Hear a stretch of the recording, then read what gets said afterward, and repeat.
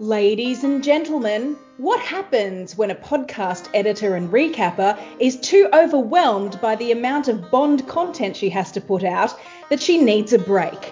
Well, she recruits a bunch of people who really don't seem to like that Hitchhiker's Guide to the Galaxy movie and brings them online to talk about it. It was a radio play, it was a TV series, it was a series of beloved novels, and then Douglas Adams died, but Hollywood was intent upon bringing us a movie we're going to talk about now, The Hitchhiker's Guide to the Galaxy. It's kind of weird hearing you introduce it with the Letterman voice. Go, Douglas Adams died!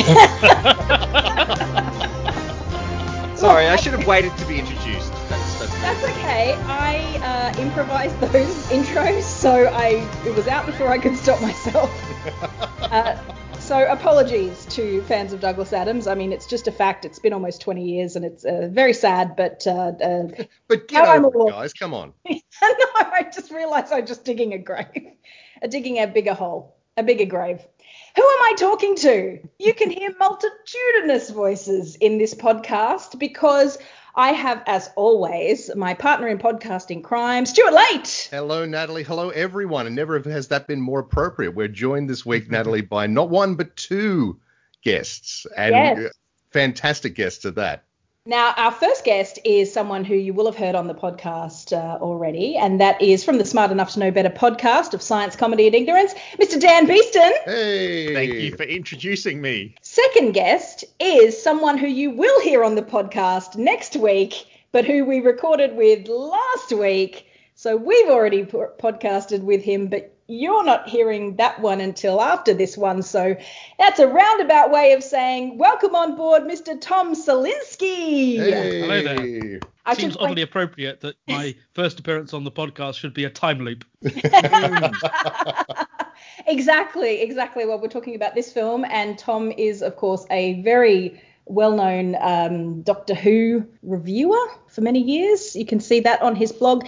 I hope I'm not too well-known if I ever want a job writing on the show, but anyway. Yeah, good point. A moderately well-known, specific niche audience. But Tom is the host of the Best Pick podcast, which is doing great guns. Just won an award, I believe. Bronze in the arts and culture category at the British Podcast Awards, which also makes us, I believe, the only UK film podcast to place across that whole award ceremony. That's fantastic. Congratulations. Is it an Olympic-style situation where you get silver and gold as well? Yeah, yes. Right, okay. I didn't know whether it was British like, self-deprecation, we only give bronze. And that's it, because we're from Britain, and it would be very impolite to say that we'd won gold. I mean, goodness gracious me. I suppose there aren't.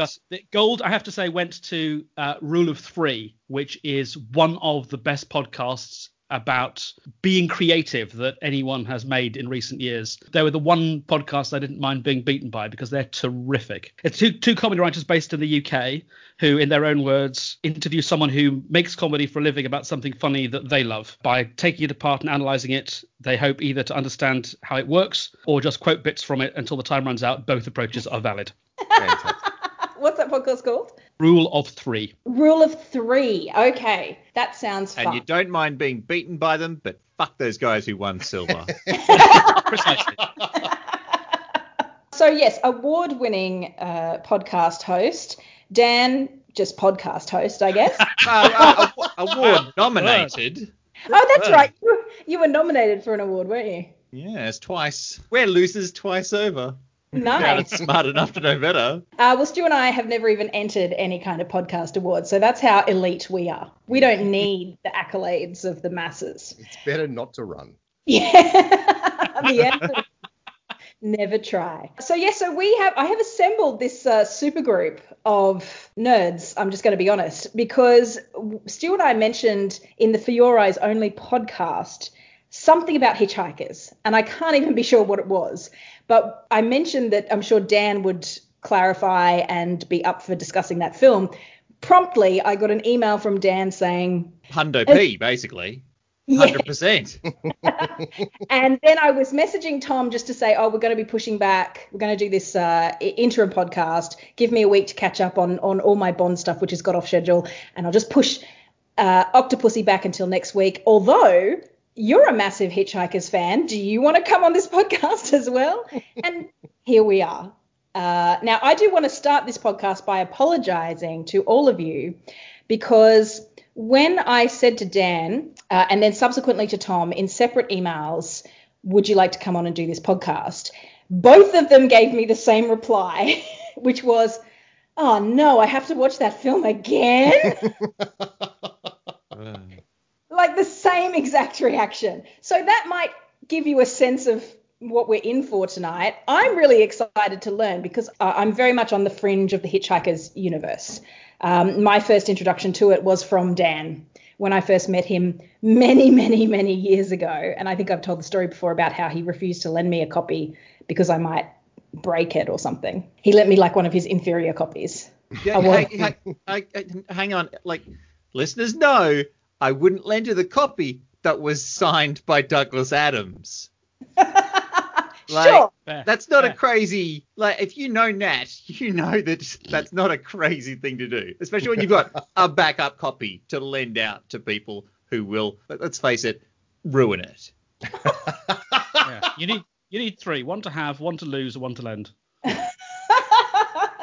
So I knew that Dan was just insanely obsessed with this story, and this is before the movie came out. So I wanted to start by maybe asking Stu and Tom, what are your experiences with The Hitchhiker's Guide to the Galaxy? Were they a formative part of your geeky growing up? What did I call that? Adolescence? Yeah, I think the TV series was my first exposure. So that would have been 1981. I would be 9 or 10 years old, and just at the right age to start to get some of the jokes and be kind of captivated by the world. And the TV series is a bit of a compromise, but in many respects, it's hugely ambitious. And the big thing that would have stopped the radio series from working on television, which was all the long stretches of narration, actually turned out to be the thing that most people remember from the TV series, because they were brought to life with these incredible animations. I then wasn't able to watch the final episode of the television series because I think we were on a family holiday or visiting friends or something, and this was 1981, so we did not have a VCR. And in Lost those to days, the midst of time. Yeah, if you weren't in, you couldn't watch, and that was the end of that. So I was devastated. And then the next day, my mum bought me. It probably wasn't the next day, actually. This is probably one of those childhood memories that's got all mixed up. But at some later date, my mum bought me the first novel. And since then, I've listened to the record albums and the radio series and bought the script book and played the adventure game and read all the subsequent novels and so on and so on. And it's been enormously formative. And about 2 years ago, I got one of the jokes that I hadn't got when I was 9 years old, which was a very exciting moment. Ooh. Wow, what was the joke? The joke is when they're on board the Vogon constructor fleet, Ford says to Arthur, "You better prepare yourself for the jump into hyperspace. It's unpleasantly like being drunk. Yeah. What's so unpleasant about being drunk? Ask a glass of water." Yes. Yeah. I think I was on like reading 8 or 9 of the book when I finally got that joke. Yeah. So that specific Didn't take you joke 30 years, takes though. a long time. So Dan, Stu, is that sort of your experience as well, or how did you come to Hitchhikers? Well, a little bit for me. Like I didn't see the TV show when it first aired, because I don't think if it did air in Australia, I don't think I saw it. But so I came to it through the books, like a lot of people do nowadays, especially. So I loved the books. Because the thing was, I was massively into Red Dwarf, which is very much a spiritual successor to The Hitchhiker's Guide to the Galaxy. So I had, obviously watched a lot of the TV shows of Red Dwarf and had read the books that had come out of Red Dwarf. And then I had spotted that, there's this other funny British space comedy series called The Hitchhiker's Guide to the Galaxy. I guess I'll check that out. And then immediately fell in love. Like, I just couldn't believe how every single page was packed with not like jokes in the narration, like and jokes in like the description of things that were happening and stuff like that. Things like, when Arthur and Ford are on the Vogon constructor fleet again at the start, he inched his way down the corridor like he'd rather be yarding down it, like stuff like that. Or the famous line about the Virgon ships, they hung in the sky in exactly the same way that bricks don't. Yes, exactly. Which is a joke and also perfectly explains how insane that would be to actually witness. It's genius. It's absolute genius writing. So yeah, I obviously eventually then caught up with the series, and I've heard a little bit of the radio play. I haven't heard the full series though, which I must rectify someday. But yeah, no, I've read all the books, even the dubious sixth book by Ewan Colfer, which I haven't read. I read the first page and then I just went, I'm not feeling this. I should read it at some point. A weird read. It's a weird read. Yeah, it's a man doing his very best Douglas Adams tribute, which has mixed results. But love Douglas Adams. I'm not a super fan like you, Tom, but I'd be interested to know where Dan. So I guess I'm a very enthusiastic casual fan, and I don't know where Dan falls on that spectrum. Given you have a signed copy, Dan, I think you're a bit further up the scale than I am. Probably a bit further up. They did show the TV show here in Australia. I watched it when I was probably 7 years old, but I was like, oh yeah, that was like, I was all about anything with dinosaurs and or spaceships in it. I was 100% on board of. But it was when I was 12, you know teenagers, that like kids are just idiots and they bang around and they're just sort of this swarm of idiots. But then teenagers are trying to figure out who they are, and everyone sort of connects to a certain thing, and Natalie connected to James Bond, and some people connect to sports, or some people connect to like trying to find romance, and some people start taking drugs, and you're trying to figure out who you are when you're a teenager. And it was at this point on the sort of the cusp between childhood and teenagerhood where my house caught fire and burned down along with all of my childhood things. Oh my god. Oh my god. So you What a got metaphor. an inadvertent hard reset. Hard reset, yeah. And so a couple of nights after that, my mother was feeling quite felt like we'd lost everything, and so she took us out and bought us a couple of little bits and pieces. And I bought the first 3 books of The Hitchhiker's Guide to the Galaxy. And these are books, especially the first one, about dealing with loss and not being able to fix it. Sure. And it's like this through line through all the Hitchhiker books is loss and not solving the problem, just stiff upper lip, and you've got to go through anyway. And there was something about that, and the cleverness of the writing, and the surrealism, and the pathos and philosophy of it.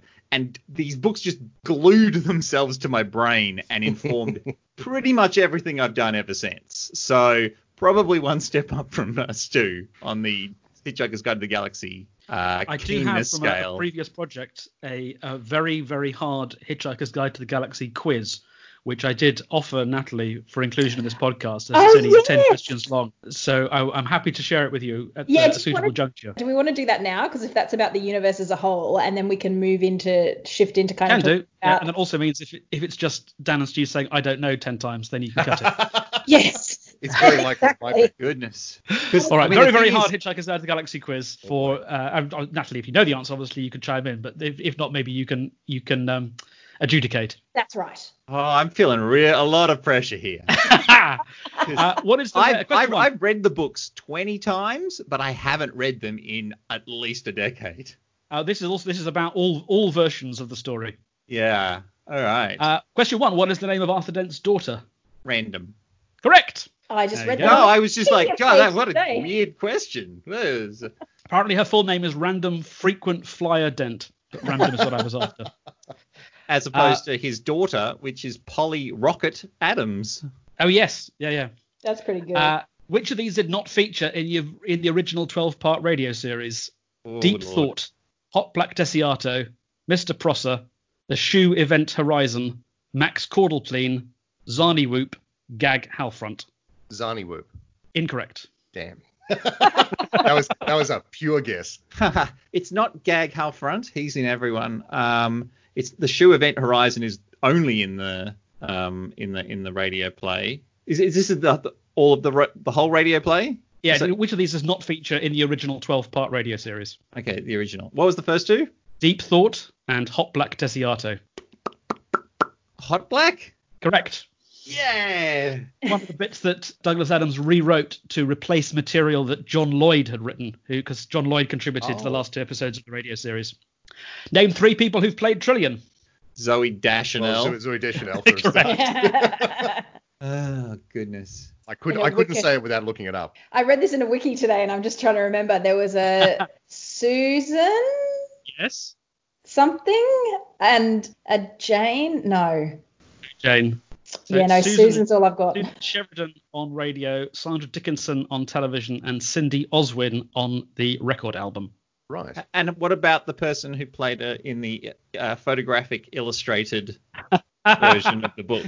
Does that count? Think that quite rises to the level of playing. I don't remember her name either.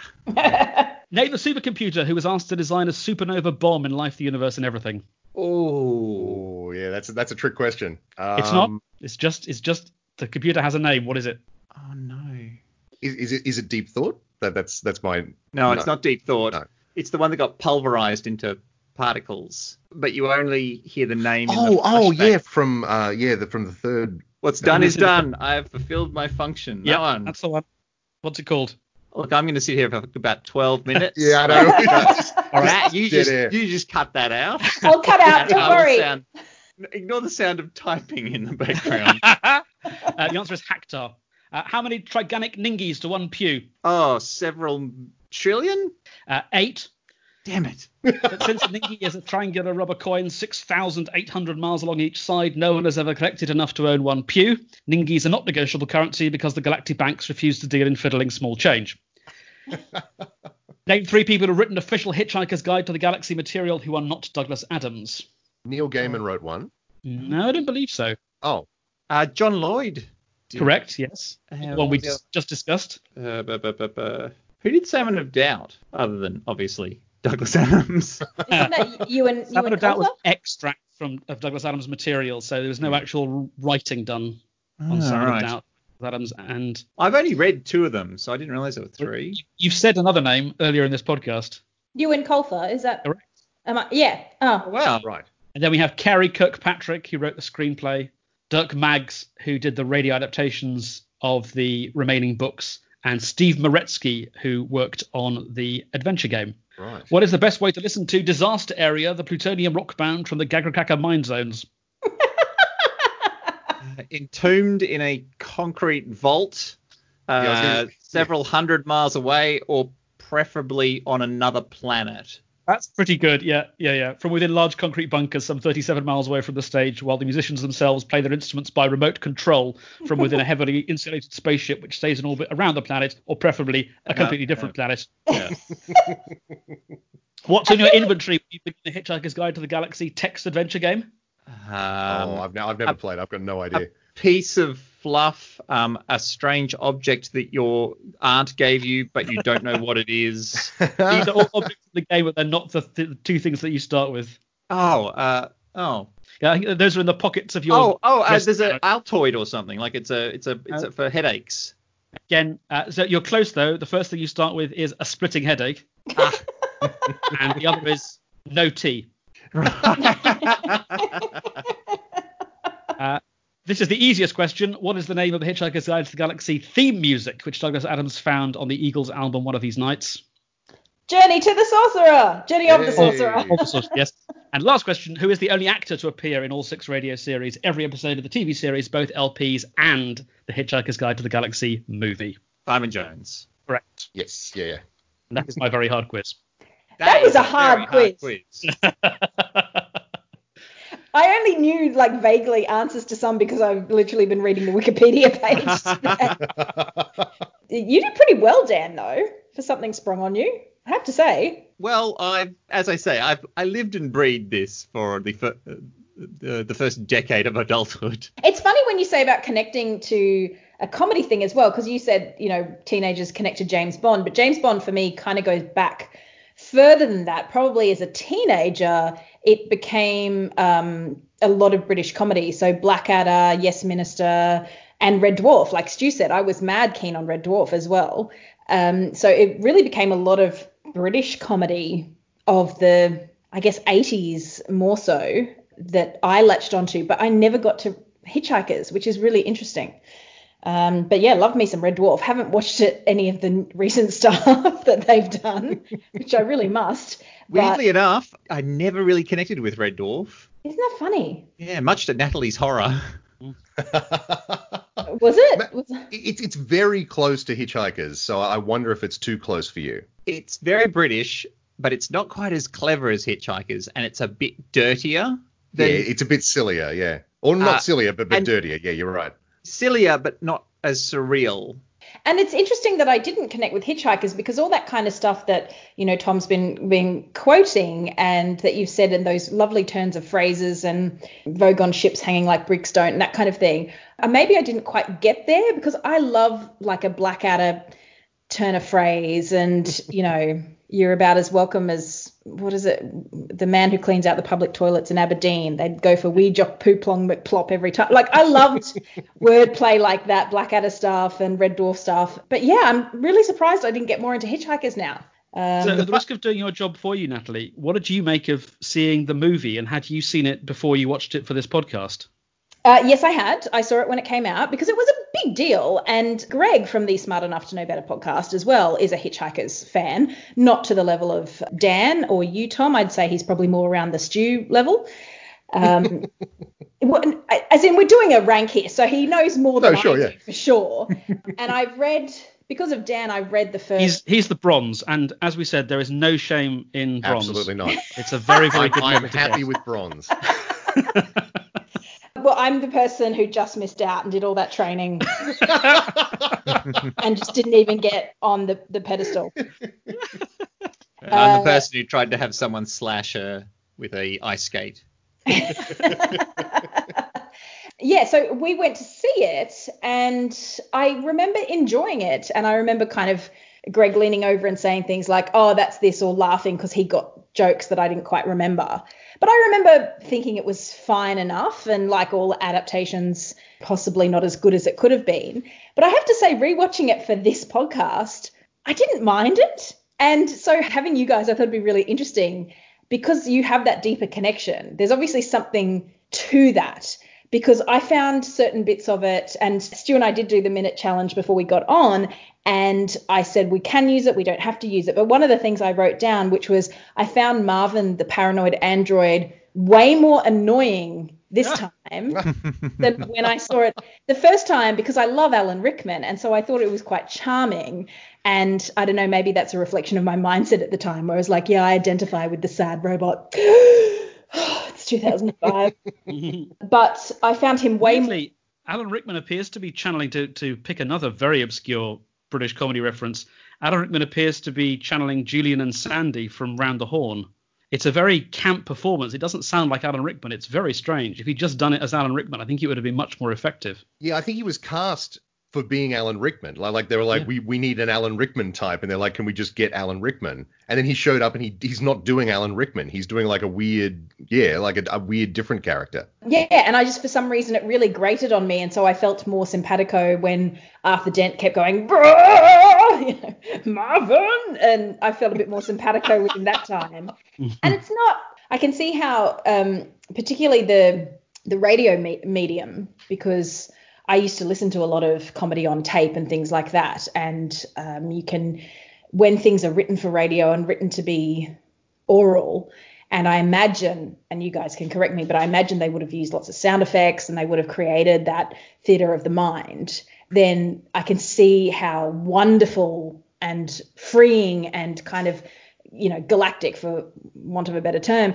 that experience would have been, which I think when you have a movie and you put things, you give things a visual language and you set them in stone, I can see how that would never match up to what people have experienced through imagining it from the novel or kind of hearing it through a radio play. And so should we talk about Zaphod's second head? Well, actually, if I can just make a point about what Nat said, because much of what made the book amazing was the narration and these turns of phrase and the explanations. Douglas Adams is not a great storyteller. He's an ideas man. But a film's strength is showing, not telling. And so you end up having all these little bits that don't. It's like all these chunks that are like from the setup of a joke, but without the punchlines of the joke. And so it's just a sort of a weird and badly made film. Well, especially because whoever put that script together, and apparently like Adams did do the first draft of this movie and several of the changes were his, but then they kind of ran with it. I think that sort of gave them permission to really mess around with some stuff. Well, his first draft would have taken 4 hours. I was going to say, so this is my understanding of what happened with the writing, and I think it goes right to the heart of what's the matter with this film. So Kerry Kirkpatrick, who is the screenwriter who was given this job, was given access to Douglas Adams' hard drive. And on there were dozens of drafts of Hitchhiker's Guide to the Galaxy movie scripts written for different producers at different times in order to meet various different demands. Oh. And so he had this treasure trove, new Hitchhiker's Guide to the Galaxy material, which nobody had ever seen. So he tried to write a script which told the story that the fans were familiar with, beginning with Arthur Dent lying in front of the bulldozer and going to Magrathea and so on, but trying to include as much of this new material as possible, and ended up, as Dan said, with a script that was about 4 hours long. So what happened next was everything got cut down, but rather than deleting whole segments, everything just gets shaved away at. And so now what you have is a script which is still too long, but now where none of the bits which the fans will be familiar with really work anymore. And then I actually found online a draft script from 2003. And it's very interesting to compare this to the finished film, because it's evident that another round of cuts has happened. And it's not clear whether these cuts happened to make the shooting script or whether they happened in the edit. But time and time again, what's gone in this final round of cuts is the jokes. Yeah. And which wouldn't be so bad if what emerged was a coherent story that made sense. But I saw this film in 2005 when it came out with an American friend who happened to be visiting. And she had zero exposure to The Hitchhiker's Guide to the Galaxy up to this point. And when we came out of the film, she just said to me, I have no idea what was happening in that entire story. If I can relate a small anecdote, which probably bears you out, Tom, is when my father, years ago now, I think he bought a DVD. He bought a Blu-ray player. That's right. And I think as part of the deal, they got given like a selection of DVDs, and one of them was Hitchhikers. And he put it on and he was showing me the high definition nature of the Blu-ray player, how much better it is. And he put on Hitchhiker. He's like, oh, this movie, it's a space movie. And so he put it on just to show off the dolphin sequence at the beginning. Right. Because of all these jumping dolphins and the clear blue waters and the colors and stuff. And then he was like, I tried watching this more, but it doesn't make any sense. I don't know what's going on. And like, more rubbish. To be honest, yeah, if you know Marcus, he's not one for space things. Although if it was like astronauts to the moon, probably. But Natalie's dad's one-word review of the entire Star Wars saga is garbage. Yeah. Look, to be fair, that's his one-word review of everything. Although, can I relate? My dad has become obsessed with a Netflix show that's like a Hallmark show. Wow. Yeah, it's so funny because of lockdown. They sort of reinstated their Netflix subscription and started watching TV. And of course, my dad's always been like, TV is rubbish. But then he starts talking about this show called When the Heart Calls, I think it's, or When Calls the Heart. It's a weird phrase. And it's based on a series of books. And it's sort of set around the turn of the 20th century, early 20th century. And it's about a woman who moves to somewhere in Canada, and there's a Mountie involved, and it's local village life and coal mining and various things. Anyway, my dad, obsessed. Totally obsessed. And he starts telling me storylines from this. Well, no, so there was the girl and she came in and they had a ball, and then she had one boy and he liked her, and then there's the Mountie and he likes her. It's just a nice show, Natalie. It's just a lovely show, and they're very nice. And then he's like and then I looked it up, and there's like a full fandom called Hearties. They exist. So my dad's become a fandom. And then because my dad doesn't understand how Netflix works or how series works or how TV works, he's like, oh, and it all finished. That was it. End of series 6. So I literally Googled, found the Wikipedia page. New series coming, has already broadcast in the US and will come to Netflix later in 2020. You should have seen the smile on his face. He was so excited. I'm glad that he's found something to entertain him. But I just never would have thought that like this very sort of charming, heartwarming, fish out of water country bumpkin show. Well, look, I often say that everyone loves soap operas. They just don't realize they love soap operas. Like people who like professional wrestling are actually really great soap opera fans. They just need it to include punching. Yes. People who don't think Star Wars is garbage like soap operas, but they like them in space. Yes. So my experience of watching the film, I was actually quite enthusiastic about it. I thought all the casting basically sounded great. Yep. I was completely open to the fact this would be a reinvention of the story, and I thought that was a fine thing to do. Mm-hmm. I didn't mind the dolphins at the beginning, but I thought it was a bit of a strange place to start the story, but okay. And then I was sort of reassured at how familiar the opening shots of Arthur and his waking up and seeing the bulldozers outside seemed. And then the first scene between Arthur and Mr. Prosser, I instantly lost all faith in the film. Wow. Because, really? Well, so this is the way this scene is supposed to go. This is, again, this is not even written from the book or the radio script or anything. This is from the draft screenplay. So Arthur's lying in front of the bulldozer and Prosser says, "This bypass has got to be built and it's going to be built. You should have made your protest months ago." The first I heard about it was when a workman came yesterday. Asked if he'd come to clean the windows. He said no, he'd come to demolish the house. Didn't tell me straight away, of course. Oh no, first he wiped a couple of windows and charged me a £5. Then he told me. Look, these plans have been on display at the local planning office now for a year. On display? I had to get out of the cellar.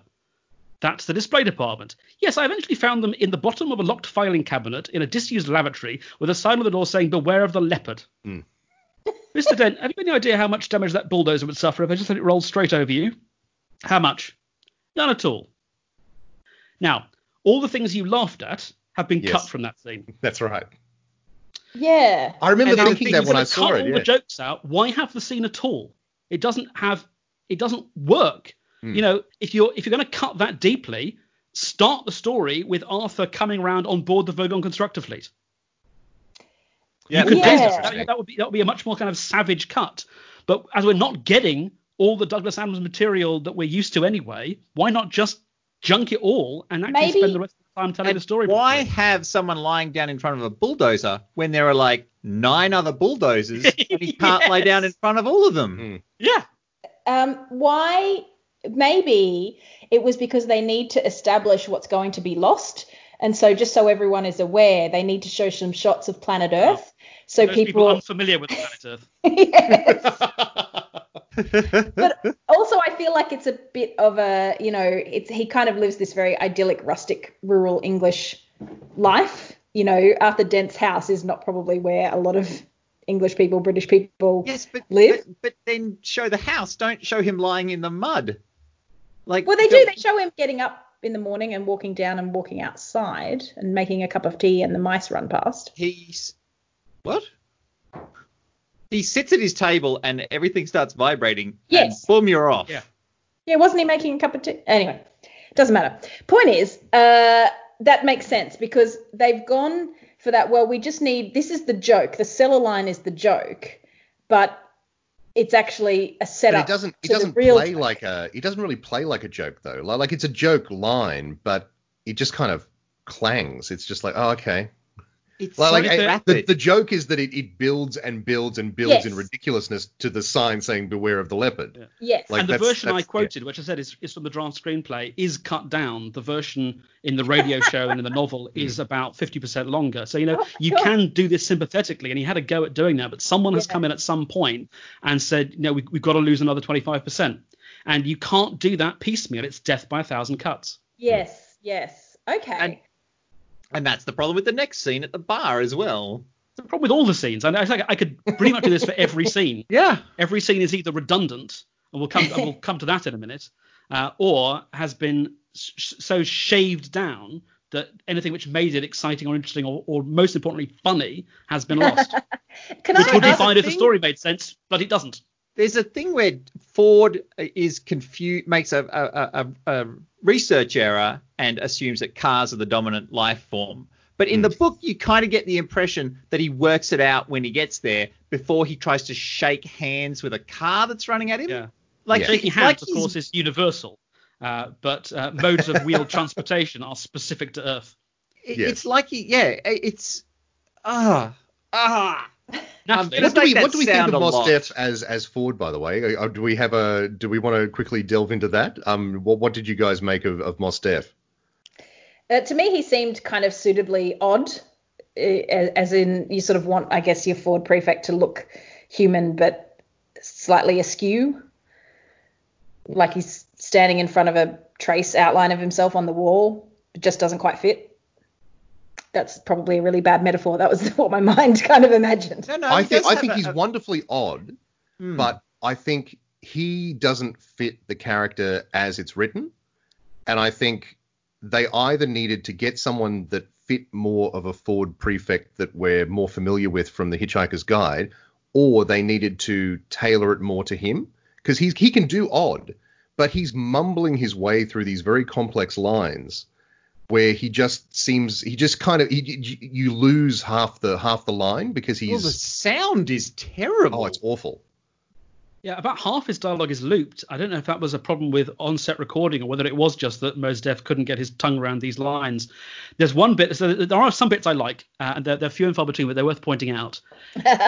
When Ford and Arthur are thrown out of the airlock of the Vogon Constructor ship, there's a joke in the original script and in the earlier versions of the story, which is funny, but it's a bit undergraduate review, where Arthur says, "It's at times like this when I'm about to be ejected into deep space that I really wish I'd listened to what my mother told me when I was young." And Ford says, "Why? What did she tell you?" And Arthur says, "I don't know. I didn't listen." Yeah, it's fine, but and in the movie, what you have is Mos Def saying, "Do you want a hug?" Yeah. And Martin Freeman going, "No." And that's it for this cast, and for 2005, that's arguably a better joke. Yeah. And if they'd had the guts just to say, well, let's tell this story and let's infuse it with a bit of Douglas Adams flavor, but let's not be limited by that. Let's see what this cast can do. Yeah. And let's see how we can bring this up to date and bring a new bit of seasoning into the mix. Again, it might have had a chance. And that tiny moment, I think, demonstrated that there is a shadow version of this, which avoids this trap of being, on the one hand, so devoted to the source material that they can't do anything radical with it, and at the same time not actually understanding what makes it work. And there was a lovely little bit of a slapstick just after that moment where they're waiting for the door in front of them to open and they drop out the bottom. Yes, Which was genuinely also funny. really funny. Yeah. And that's a good film joke. Yes. Like, you can't tell on radio if someone's dropped one way or the other. But that's a good Natalie, film. what is Ford's surname? Prefect. It's never spoken on screen. And yeah. do you and Dan, do you get that joke? I get it, but only because I've read the explanation of the joke. Yes. Yeah, me too. It's a car. Yes. And I sort of got it from context when I read the book. But if it's never spoken on screen, then why is he trying to shake hands with the car? That doesn't. I very well ask. Oh my God! I tell you what, though, there is a bit that we've skipped over, which is absolutely gorgeous movie-making humor, which is when they're trying to thumb a ride and they zoom out from bang on Arthur and Ford all the way into outer space for the destruction of planet Earth. Oh, yes. Yeah, and they're playing music and it's like or something as it pans back. I thought that was absolutely beautiful. And the fact that they drag it out. Yeah, it just keeps going. And then they go out. You see the planet Earth, and then it just sort of goes poof, and then it's gone. I thought that was fantastic. And then it moves so beautifully into what I'm assuming is where the first titles were supposed to be. Yes. That beautiful thing of the Hitchhiker's Guide to the Galaxy spinning through space. That is great. And you're like, well, then why did they do the dolphin thing at the beginning? And it's like, because when you read about the making of the film, the people who were writing it were like so charmed about the musical number with the dolphins. And you listen to the jokes in that song and they're not right. They're Are not. they? They're just not right. They're just not tonally right for the Do you know story. what it reminded me of? I had an instant Gallivant vibe off it. I don't know whether that means anything to you two. It'll mean something to Oh. Natalie. Yes. I do love Gallivant. Yes, I love Gallivant. Which is a show that I deeply, deeply love. That is a show that was made specifically for me and about 12 other people. Yeah, count me in. I'm Yeah, definitely a member of And the all Gallivant 12 of them fan club. watched. It's kind so of, sad. Maybe prepared the ground a bit for Crazy Ex-Girlfriend. Yes, exactly. Yeah. Yeah, that's right. But Which you know, I did love.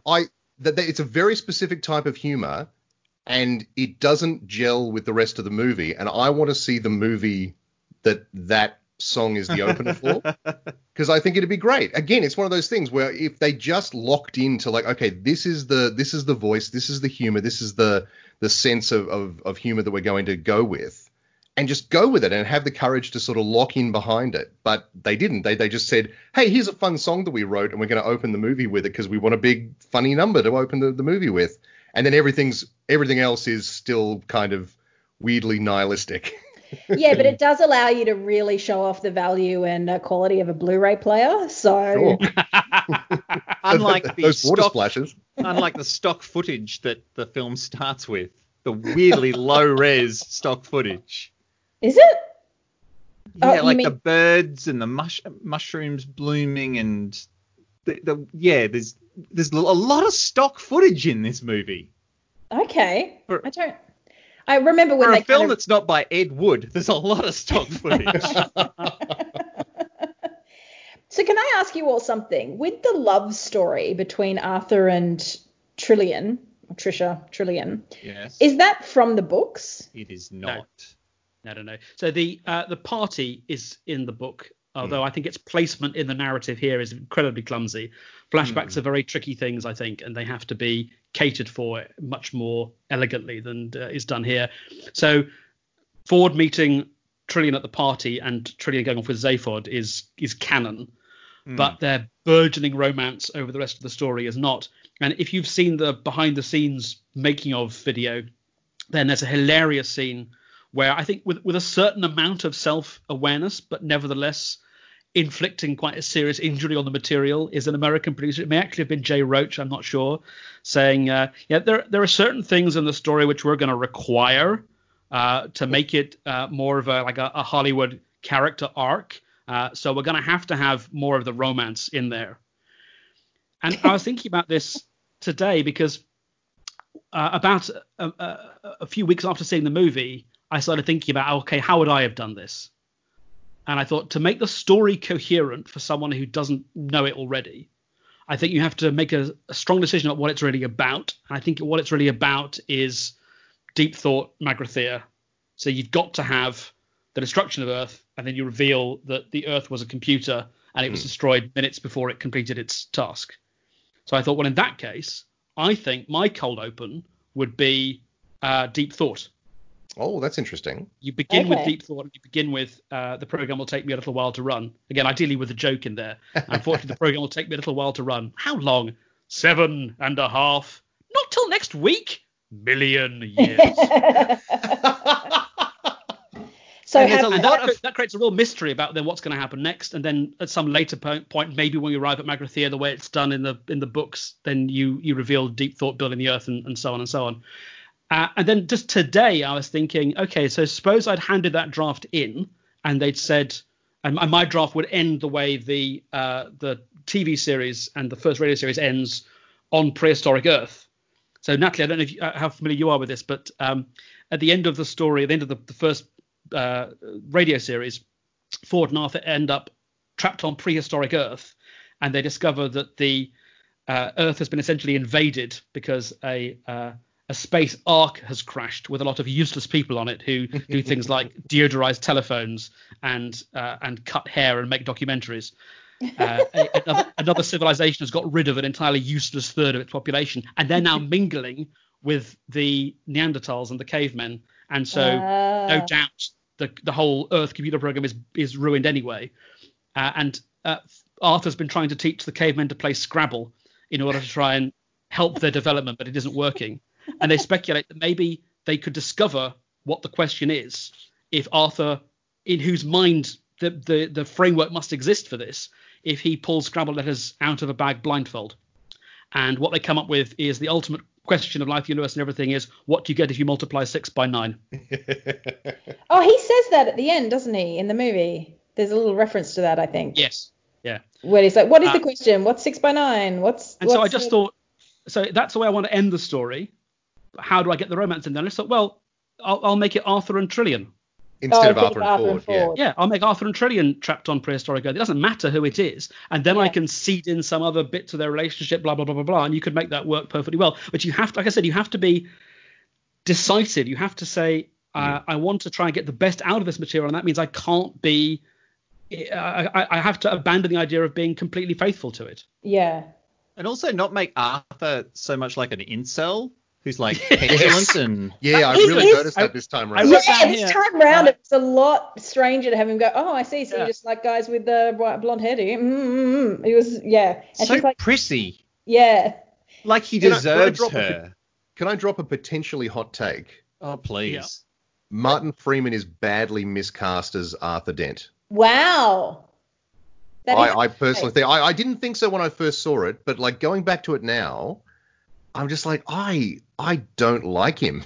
like his. I think that might be directing though. Like, I don't think anyone's well directed in this movie. Again, it's one of those things where the material is written. I feel like he's playing a different character than what's on the page. The Trillian Arthur relationship is weird. I wrote down as I was watching it, Trillian's such a dream girl. She's cool when you're cowardly. She's brave when she needs to be, and she lets you watch her take a shower. Yes. Whenever I think of the phrase manic pixie dream girl, I always think of Zooey Deschanel. And I realize in no more movie than this is she the manic pixie dream girl. She definitely made a career out of playing that type of character. She is an idealized woman by a man who thinks he deserves the woman, but some Chad with 2 heads came along and stole her away. I mean, you asked about the 2 heads. Tom. Yeah. Oh, yeah, I was going to say. So the radio series, it's a throwaway gag. But in the television series, it becomes an extraordinary amount of effort for very little return to try and make it work visually. And here, well, what do you think? They basically decide, let's not try. Let's pay some lip service to it and then concoct an entire subplot so we can remove it entirely. Like when I read the books, I never visualize Zaphod with 2 heads. It's like if someone wrote that he always wore a purple jacket and I just didn't think about the fact that he wore a purple jacket. And so I think that that's probably a good idea because otherwise it would be quite distracting. Because, again, very little payoff. It's a throwaway gag in the radio series that future versions were just saddled with. And, again, I don't know why in the TV series they didn't just ignore it because nothing turns on it. And in the TV series, bless them, this is the BBC Special Effects Department in 1981. Who did make an animatronic head and did design the costume so that Markwing Davey could wear it and it wouldn't look too lopsided. And it stood a chance of working. But one of the big problems, I don't know if you guys know this, is that they would in those days they'd rehearse on the studio floor and plan the camera moves and so on and then go for a take. And what would happen was during rehearsal, the head would work fine. And then when they came to shoot, they discovered that the batteries had run down.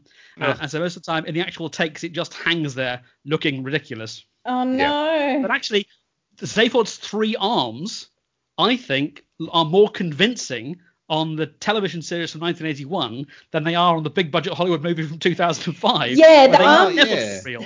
The arm does look very strange. And then there's a weird moment where after they take one of his heads, he says, "Oh, I really need my 3rd arm." So the dialogue's saying that they took his 3rd arm, but there's no reference that he took anything other than the head.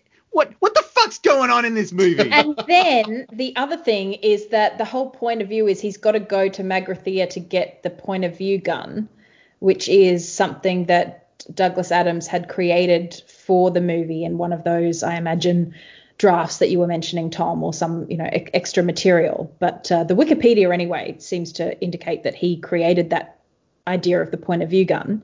Yeah, it's kind of a riff on the total perspective vortex, which is something which is in the second radio series, and I think it's also in the Restaurant at the End of the Universe novel. And there's actually quite a clever element because it puts it forward at the beginning, and then to have Marvin at the end get a hold of it, gets two unrelated ideas and puts them together in what should be quite an interesting way.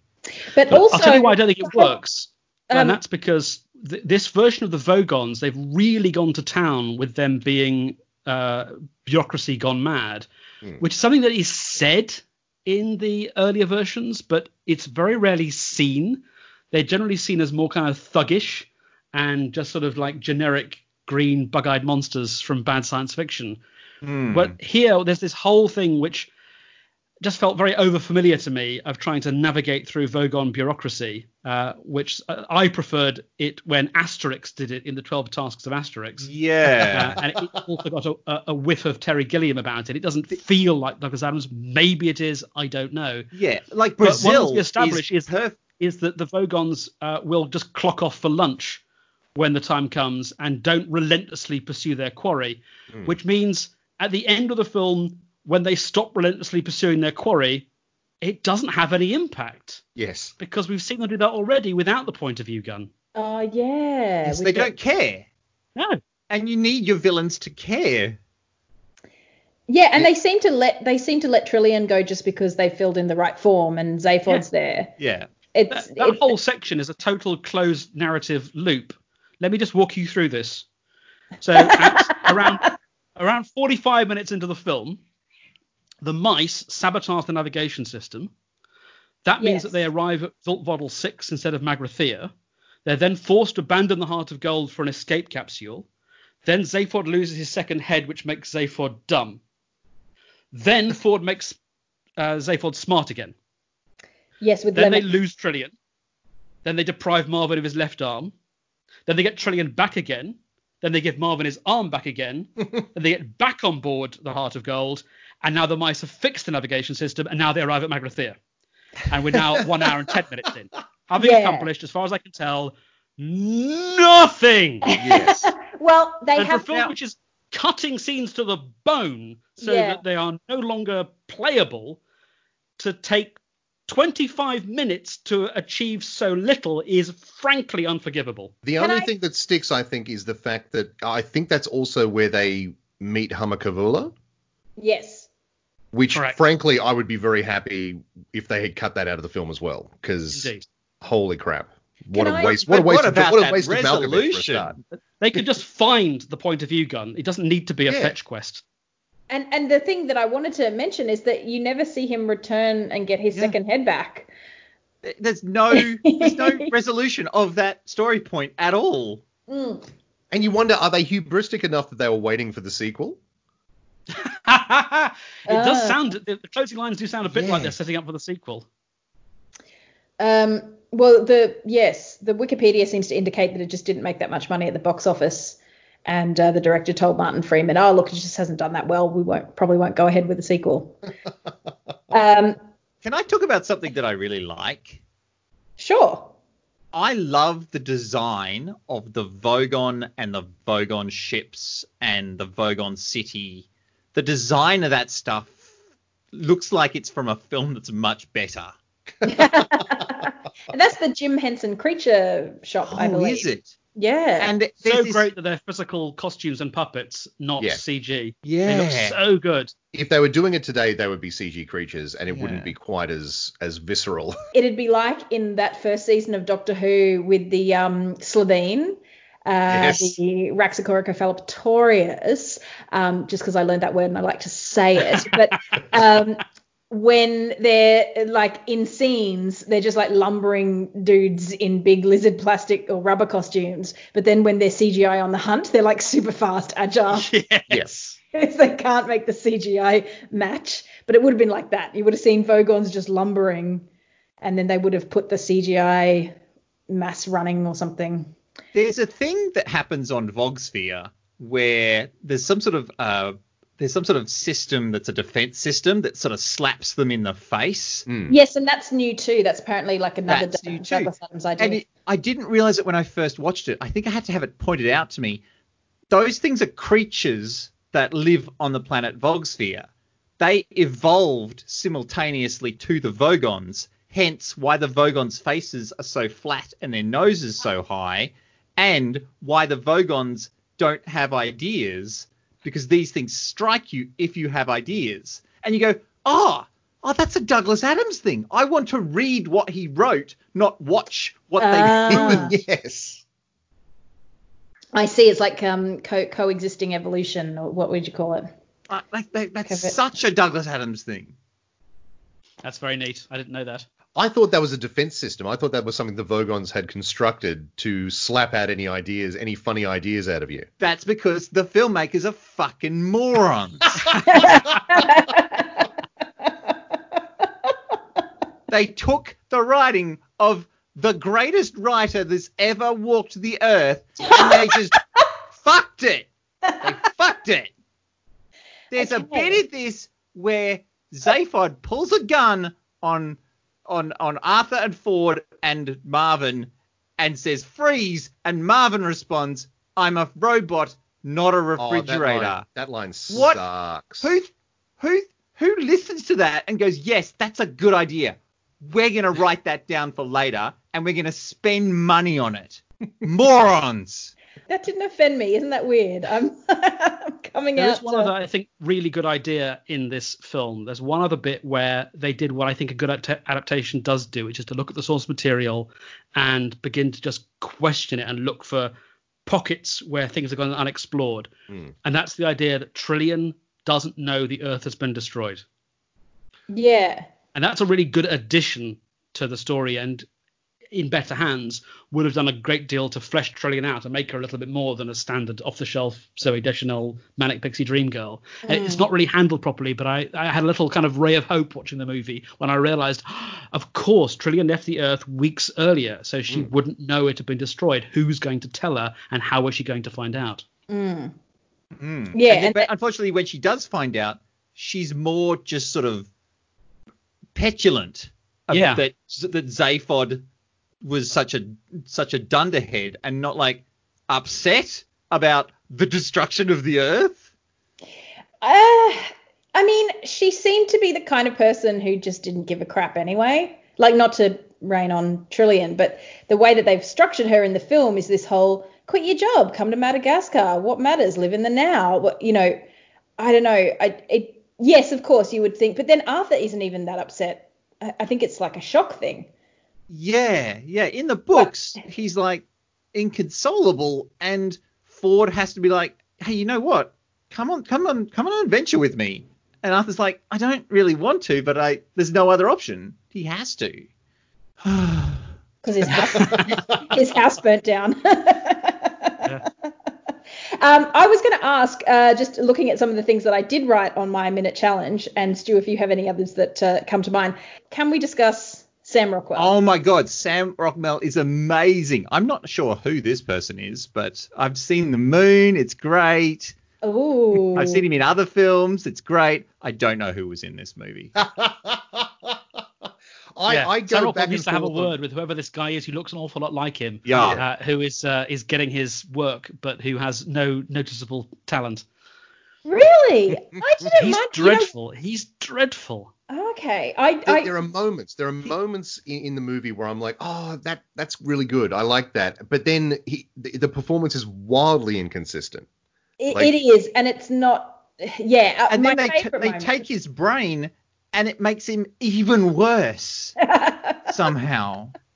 I was going to say my favorite moment of him, and it's literally just a small throwaway inclusion, is when I think there's some sort of intergalactic news broadcast talking about him as the president, and there's just this on this, the scene, the how they soup up behind newsreaders, imagery. There's just him on a mountaintop, like doing karate kicks. Yeah.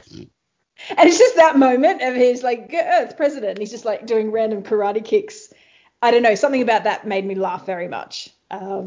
Just the incongruity of a galactic president. And the thing is, like, Zaphod's not stupid. He's just completely self-absorbed. Like I think that's something that they really didn't get a good handle on throughout the course of the film, because he's a useless character to watch. Like, for the second half of the film, he may as well not be there. And the same for Ford. Ford stops being interesting as soon as they reach the heart of gold.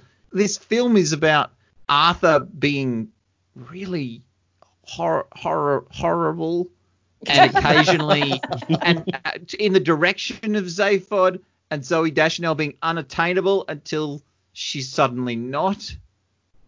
Yeah, and she could have blown it with the one guy who would have made a difference or something. And it's like, really? But he's done nothing to give that impression. Yeah. He's a horrible guy who just hangs around while she showers and makes pointed comments about her current boyfriend.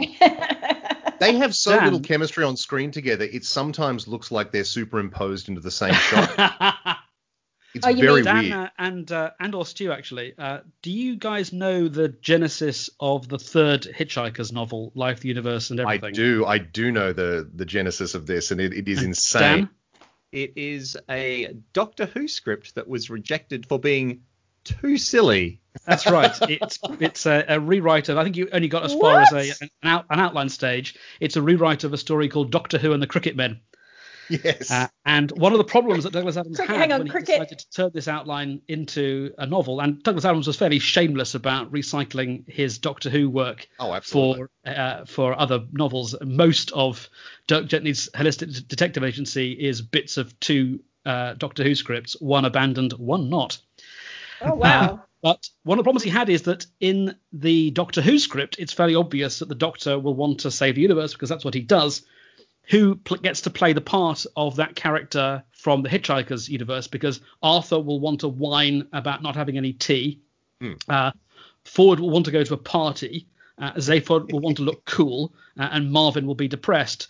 So he ends up pressing Trillian and Slarty Bartfast into service, and it doesn't really fit either of their characters. Slarty Bartfast in particular is kind of unrecognizable in this novel compared to the first one. Although there is an amazing moment towards the end of that novel where they arrive and like whatever they were there to stop has already happened, and Slarty Bartfast just sort of goes, "Oh well, stupid really," or something like that. That's right. But you have got these Arthur actually has a bit of growth, and that is a problem, and the movie does nothing to address that. Sorry, Tom. I think we just had a bit of a talk over there. Do you want to start what your most recent sentence was again? The characters are all basically feckless, and they don't make good heroes of narrative drama as a result. And the movie doesn't really do anything to address that problem. Yeah, it's a problem when all of your characters are actively resisting the call. Yes.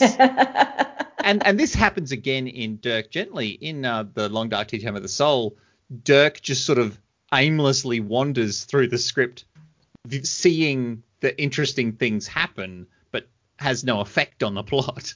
Yeah. Actually, I think I was going to bring up Dirk Gently because I think it's a fascinating example of, what might have been. Because I don't know whether you guys have seen the Netflix series based off the Dirk Gently novels, which are at best inspired by, I guess you would say. Like they take several of the ideas, but they are very much their own thing. And I really, really like that series. I really liked the novels, and I really like that series, but they are extremely different things. And you just wonder what might have happened if they had done that for this movie. I don't know. What have you guys seen the TV series, and do you think what do you make of it? I saw the first series, not the second of the Netflix one. I haven't seen the second, but I enjoyed the first. But then I haven't read the Dirk Gently novels, so for me it would have been going in fresh. Right. No matter which way, but I very much like the assassin of Holistic Assassin, that if she killed you, you deserve to die. I love that as a concept. It's like, just kill this guy. I don't know why. And then you'll see like a news broadcast going, 7 people were found tied up in his basement. He was a torturer. And it's like, he just seemed like a random on the street, but there's a reason. So that was the concept from that stuck out to me as very nifty. Yeah, that's nice. I think at the risk of repeating myself, I think that's a perfectly good way to go. Take inspiration from the source material and make it your own. And I think there are two good versions of the Hitchhiker's Guide to the Galaxy movie that could have existed. One is just the kind of, well, let's just do this again with a new cast. And let's do it on a smaller budget as we can and just make the story work as well as we can and just try and have new people saying these familiar lines and accept that a small number of fans are going to love it and it's going to exclude everyone else, but it might make its money back on a good day. And then the other is completely reinvent this for the 21st century. And by doing neither, they've sort of done nothing. Yeah, and because the thing is that Douglas Adams, again, he doesn't write like a build up and a climax and he doesn't write narrative. He writes ideas. He writes collections of brilliant bits. The radio series was written as he was going along, you know, especially the second series, because the second series, so there was a Christmas special, which was episode 7, and then the Radio Times, which was a big deal in the early 1980s or the late 1970s, the TV and radio listings magazine, offered The Hitchhiker's Guide to the Galaxy a front cover if 5 episodes could go out stripped across the week, Monday, Tuesday, Wednesday, Thursday, Friday. Huh. So for the first of those 5 episodes, there was plenty of time to get the scripts right. But rapidly, the schedule got away from them. And so Douglas Adams was literally typing the second half of the final episode as they were recording the first half. What? They had barely a day to do all the editing and post-production. And that final episode was biked across London to the transmission station about 45 minutes before it was due to be broadcast. What? I don't feel so bad about getting a bit behind in my James Bond recapping now.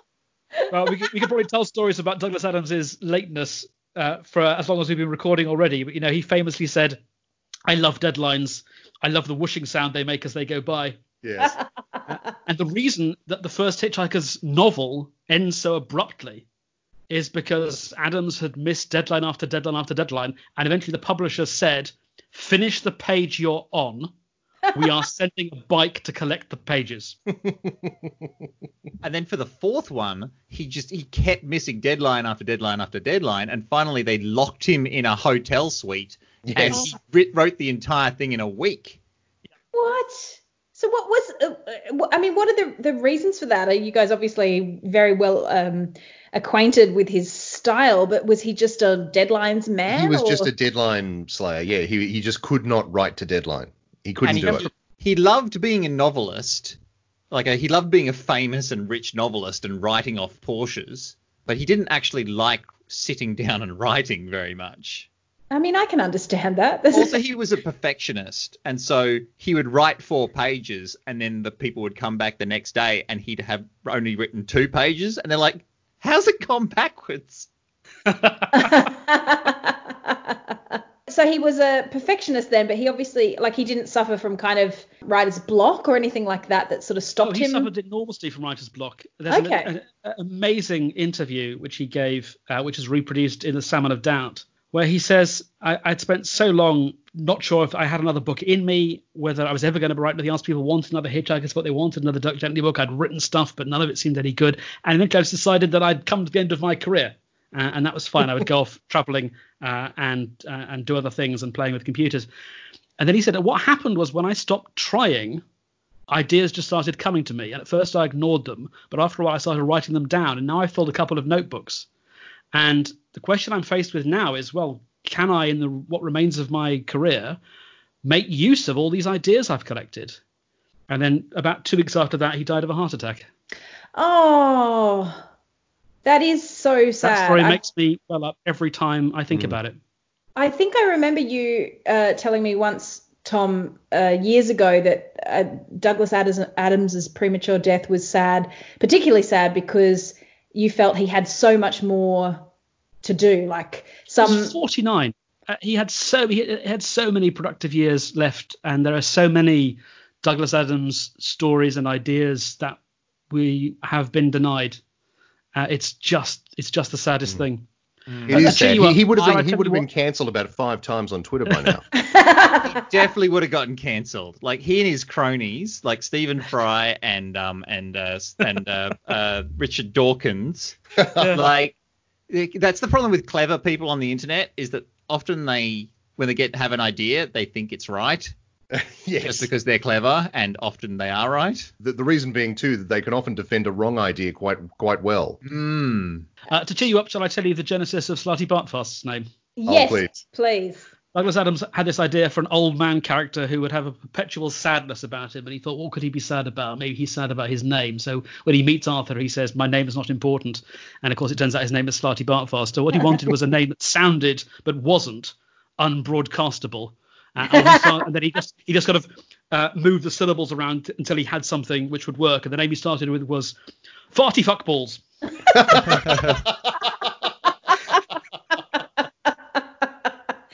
Well, that leads me to another thing I wrote down about this, which is Bill Nighy as Slarty Bartfast in the film. What do you guys think of him? Almost perfect, I thought. I think he's the best character in the film, and he's doing a lot with what little he's given. I put it to you because is he just being Bill Nighy? Yeah. But he's perfectly cast. Well, that's right. He's got that sort of self-deprecating, slightly odd. He'll stop. He'll kind of pause and then look up at you quickly, like a squirrel or something. He'll just be like, "Oh, well, no, I was here," and then look at you to see if you've cottoned onto something. The line is there's the line from the books, but he gives the perfect reading of it when he's like, now there's a portal thing up ahead. You might be a little bit disturbed by it. Scares the willies out of me. Right? Yes. And that factory floor is beautiful. It's very They've good. done a wonderful job there, haven't they? That does look fantastic. A lot of this film looks great. A lot of the casting is great. The problems are entirely with the script, and in particular the script editing. So again, with Slarty Bartfast, he has a line when he first meets Arthur. You must come with me or you'll be late. What's your name? Dent, Arthur Dent. Late as in the late Dent, Arthur Dent. It's sort of a threat, you see. I've never been terribly good at them myself, but I'm told you they can be very effective. And then his next line is, your friends are safe, you can trust me. Yeah. So again, make a call. Is your conception of Slarty Bartfast the one who's going to make veiled threats, albeit be rather embarrassed about them? Or is he saying to Arthur, you and I are on the same side? But it can't be both. Yes. And then yes, I'd forgotten what I was going to say about that. I was more just sort of thinking he's just so Bill Nighy to me. And I've heard lots of lovely things about Bill Nighy as a person. Like apparently he's just like a top bloke. And to me that comes across through a lot of the characters that he plays. Like, the one that I know him mostly for is from Love Actually, because I've, had the last few years of my life devoted to a show about that movie, and he's this aging rocker who says really inappropriate things, but because he's Bill Nighy and he's a lovable rogue and he's got that charm, he gets away with it. Whereas if you put Johnny Depp in that role now, it would be very problematic. He's lovely in Vincent and the Doctor. Yes, he's great, exactly. yes. He plays that really well, but he's still a bit Bill Nighy. I don't know. I guess everyone's a person, so their personal traits will come through in their roles. But yeah, I enjoyed the CGI. What about the Heart of Gold spaceship design? Is that good or compared to and the Marvel design? It's gorgeous. Let me come back to you, Nat, and ask, do you understand how the Heart of Gold works? So there's an infinite number of probabilities, and the Heart of Gold simply is all of them at once and then eventually is the right one. No, I think is the answer. I don't. I think you've hit it right on the head. It's not bad. It's not bad. Yeah, it's one of those things where the writing is so clever and so. Okay, is this going to sound rude if I say almost delighted in its own cleverness? No, I think that's a fair criticism. I can understand someone being turned off Hitchhiker's Guide to the Galaxy because it was kind of smug in that rather undergraduate, self-satisfied way. That would make total sense to me. Obviously, it's not how I feel about it, but I would get it if somebody said. I wonder if that's maybe why, because I did read it when Dan gave it to me, but maybe I didn't. I don't know. I do like the writing, but there's a certain, I can see how somebody would think there's a certain like, well, you wouldn't understand this, but us clever people know that.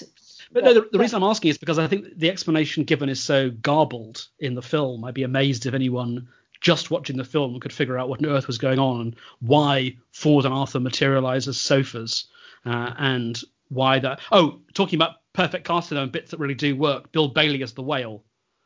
Oh, that's maybe the most completely successful scene in the entire movie. And it's basically exactly as it is in the radio series, book, TV series. But Bill Bailey really manages to make it his own, and it really does work. But as to why it happens, I imagine anyone whose only exposure to the material was this film would be clueless. I didn't quite understand if I thought the probability drive affected the Heart of Gold. So I wasn't quite sure how it turned external objects, as in the nuclear weapons, into a whale and a bowl of petunias. So a bowl of petunias who says, "Oh no, not again." Yeah. I think there's a Pratchett. I think it's a Terry Pratchett line, which I think I just applied to the Heart of Gold. The idea of it's 1,000,000 to 1 shot, which means you always get it because it's 1,000,000 to. Yes, 1,000,000 shots come off 9 times out of 10. Yeah. yes. I think it's from Guards or Men at Arms. That's right. Yes, it is. And he's got to take a shot from an arrow. Yeah. He's like, well, they work all the time. So I kind of applied that understanding to the Heart of Gold. It's like it's 1,000,000 to 1 shot, and it's essentially the big button. Like they literally keep saying, Zaphod, don't press the big button. And so when Arthur presses it, he's like, oh, sod it, and presses it. And then they come back to normality and the whale is there. I just thought, it's the 1,000,000 to 1 shot. And it worked. The problem that Douglas Adams was faced with is he's making this up as he goes along. He's shoved Ford and Arthur out of an airlock and has written they'll asphyxiate within 30 seconds and now has to find a way of keeping the story going and feels as if any solution he comes up with is so wildly improbable that no reader will buy it. And so he invents the infinite improbability drive, which is a method of moving spaceships from point to point without all that tedious mucking about in hyperspace, which sort of leaves improbability in its wake. So the idea is that moving a spaceship instantaneously from one point to another is infinitely improbable. So the spaceship passes through every point of the universe simultaneously when you turn it on. That's visualized in different ways. So the version in the radio and TV series is when Ford and Arthur are picked up. They are on the pier at Southend, I think it is, and they keep noticing things that are odd, like the way the sea stays steady as a rock, with the buildings keep washing up and down. And so eventually, probability returns to normal, and then everything stops being weird. And the movie makers are delighted at the visual possibilities of things looking weird, and that shot of the Heart of Gold turning into random objects is lovely. Yes. But it's also meaningless. Yes. It's not connected to any idea. Yeah.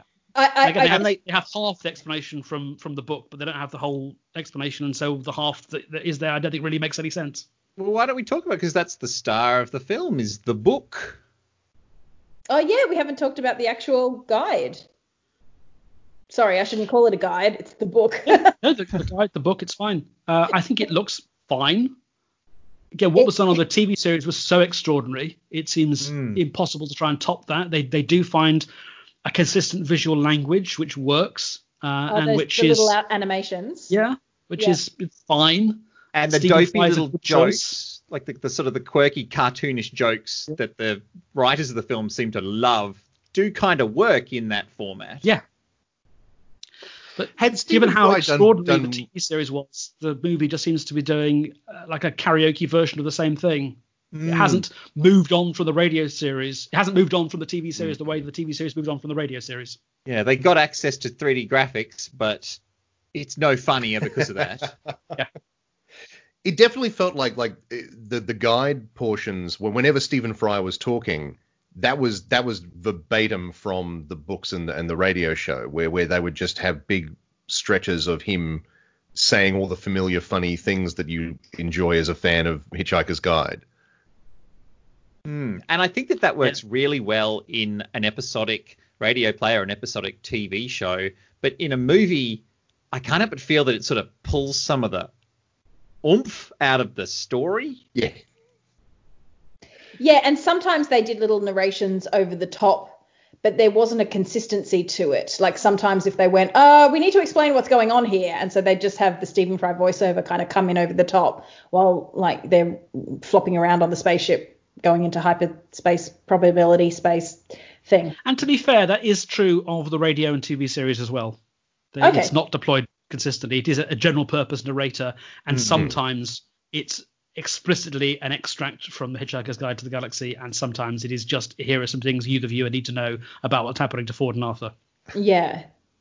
I had a question just back on The Heart of Gold. Why does Zaphod Beeblebrox steal it? Because I can't remember from the books, and it's not really clear in the movies, apart from like he can because he's the president or something. In the book and earlier versions, he wants to find Magrathea. Why? He wants to find, because Magrathea is the legendary planet that built planets. But more importantly, he wants to use it to find the person who actually runs the universe, doesn't he? That's later, I think. I don't think that's explicitly stated. Yeah, in the second radio series, he has a separate quest about finding the ruler of the universe, but I don't think that's part of the first series. And that's still his motivation in the movie, isn't it? He wants to get to Magrathea. Yeah, sort of. All the bits and pieces are kind of jumbled up. Kerry Kirkpatrick seems to think that Deep Thought is on Magrathea, which doesn't make any sense at all. Or there's a portal, because they jump through a portal. It's not clear. And then somehow they all end up in Arthur Dent's house on the rebuilt Earth, eating food.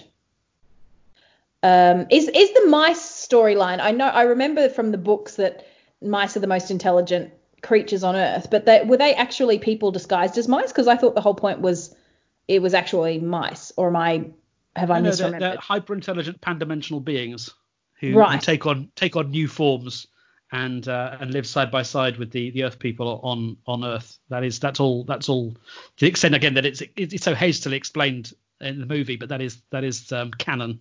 Right. Okay. So I just missed that. All right. There is an existentially terrifying shot when he squashes the two mice, who then revert to their humanoid forms and then disappear. And I'm like, did they die in like a higher dimension? What happened there? Yes, just when you thought you couldn't dislike this version of Arthur Dent anymore, he turns out to be a stone cold murderer. Yeah. He murders both animals and children in a single blow. And I think that really does take the essence of Arthur Dent, that he manages to solve his biggest problem by tearing himself out of constraints and punching his way out. It's a real Arthur Dent thing. I'm detecting sarcasm. Sarcasm/S. Actually, this is to think of something else that, sometimes creators don't understand what they've created. This is always collaborative, and I don't want to be reminded of this, but so again, a little bit of trivia for you, people who've read the books. In the novels, when is the first explicit reference to Arthur Dent being in his dressing gown after he leaves Earth? Oh. Well, I've got no idea. I think it's the beginning of the third book. Really? Really? And Douglas Adams, when he did the television series, wrote a scene on board the Heart of Gold in which Arthur Dent changed out of his pajamas and dressing gown and into some sort of like silvery space gear. And it was the director, Alan J.W. Bell, with whom Adams clashed repeatedly in the making of the television series, but who I think was dead right on this occasion. And I think Adams would admit that. He said, no, what makes Arthur Dent funny is he's traveling around the universe in search of a cup of tea in his dressing gown and slippers. Yeah. He insisted that Simon Jones stay in the dressing gown. So sometimes even the original creator doesn't understand what it is they've created.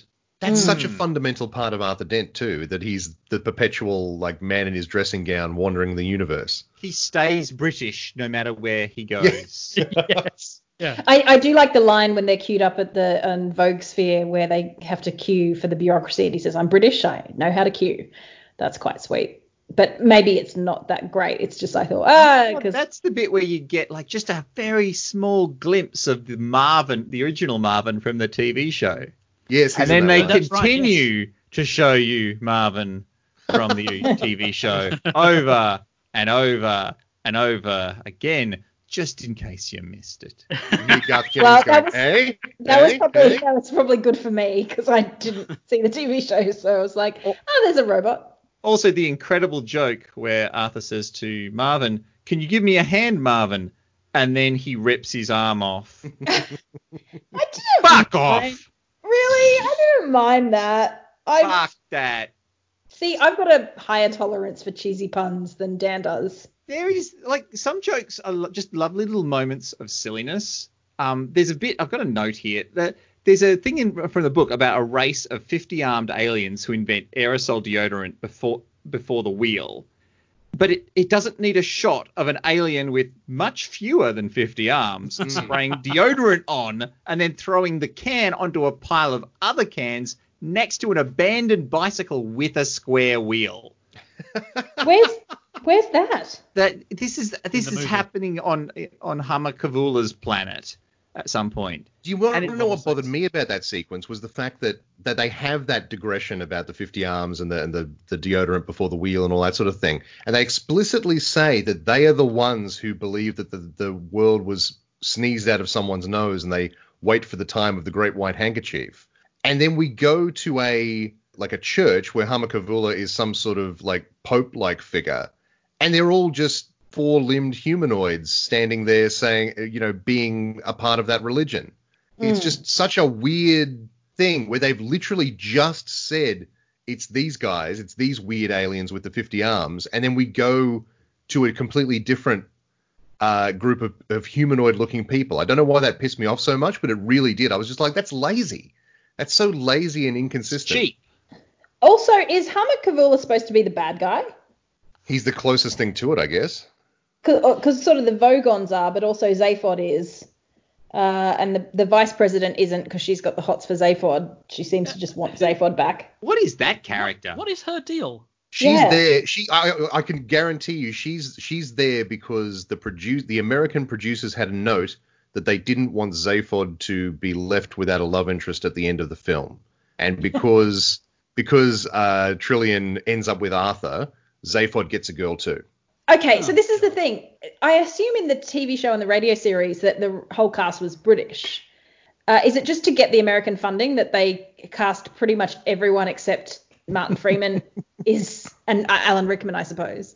Yeah. Douglas Adams has gone on record as saying Sorry, Dan, do you just want to start again? I think we had a bit of talking over each other. Douglas Adams has gone on record as saying you could cast any character however you want. Trillian could be a big black woman. Zaphod could be a CGI cat. As long as Arthur is a British man, everything else is on the table. In fact, an Englishman. An Englishman, yes. Is there a difference? Yes. Oh my goodness, Dan. Apologies to Story for any another day. Scottish, Irish or Welsh people who will take issue. You can write to Dan at smartenough.org with your complaint. So Mark Wing Davey in the original cast does a kind of American inflection, which is a little bit stronger in the TV series and the radio series. And who's he? Eddie the Shipboard Computer sounds American, although it's a British actor. But yes, basically it's a British cast. And so, for example, I think that assuming that he was a bit more on his game, Sam Rockwell makes sense. But him being this, I think Douglas Adams originally conceived of the character as like a kind of Californian surfer dude.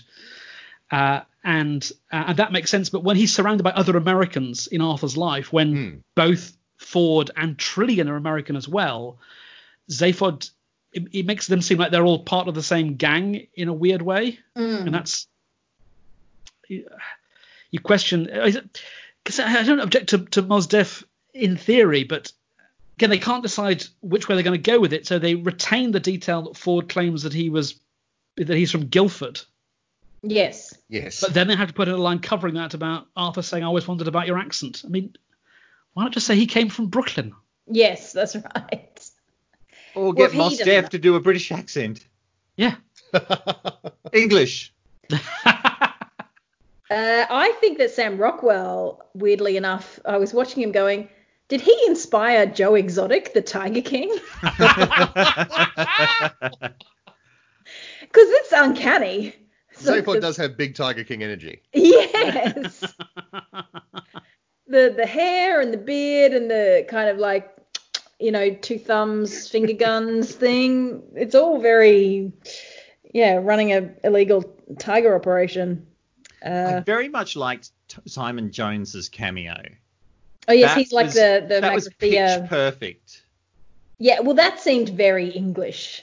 Like, we're so thrilled that you are here at Magrathea and want to see us. We hope you enjoy the 2 thermonuclear devices we've set to intercept your craft. And there's a real sinister element to it. He's so good. I wish he was in more stuff. What happened to a lot of those people from Hitchhikers? I mean, was it their fame and fortune, or? Still looking around. Simon Jones crops up in other stuff. He's in Brazil for 30 seconds. He's in 12 example. Monkeys. Yeah. He crops up here and there. And Mark Wing Davey, I think, is teaching now.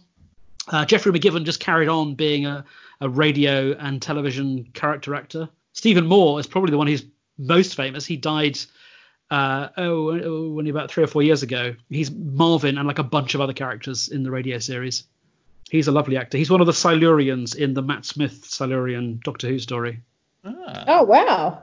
I was going to ask you a question, Tom. I noted something down when you were saying your quiz. The hot black Desiato. Yes. Hot black Desiato, is it? That's right. Now, am I wrong in remembering that you have lived near the hot black? Is that a thing? It's a real. Yeah, so it's Hot real Black thing? Desiato is the name of a firm of estate agents in London.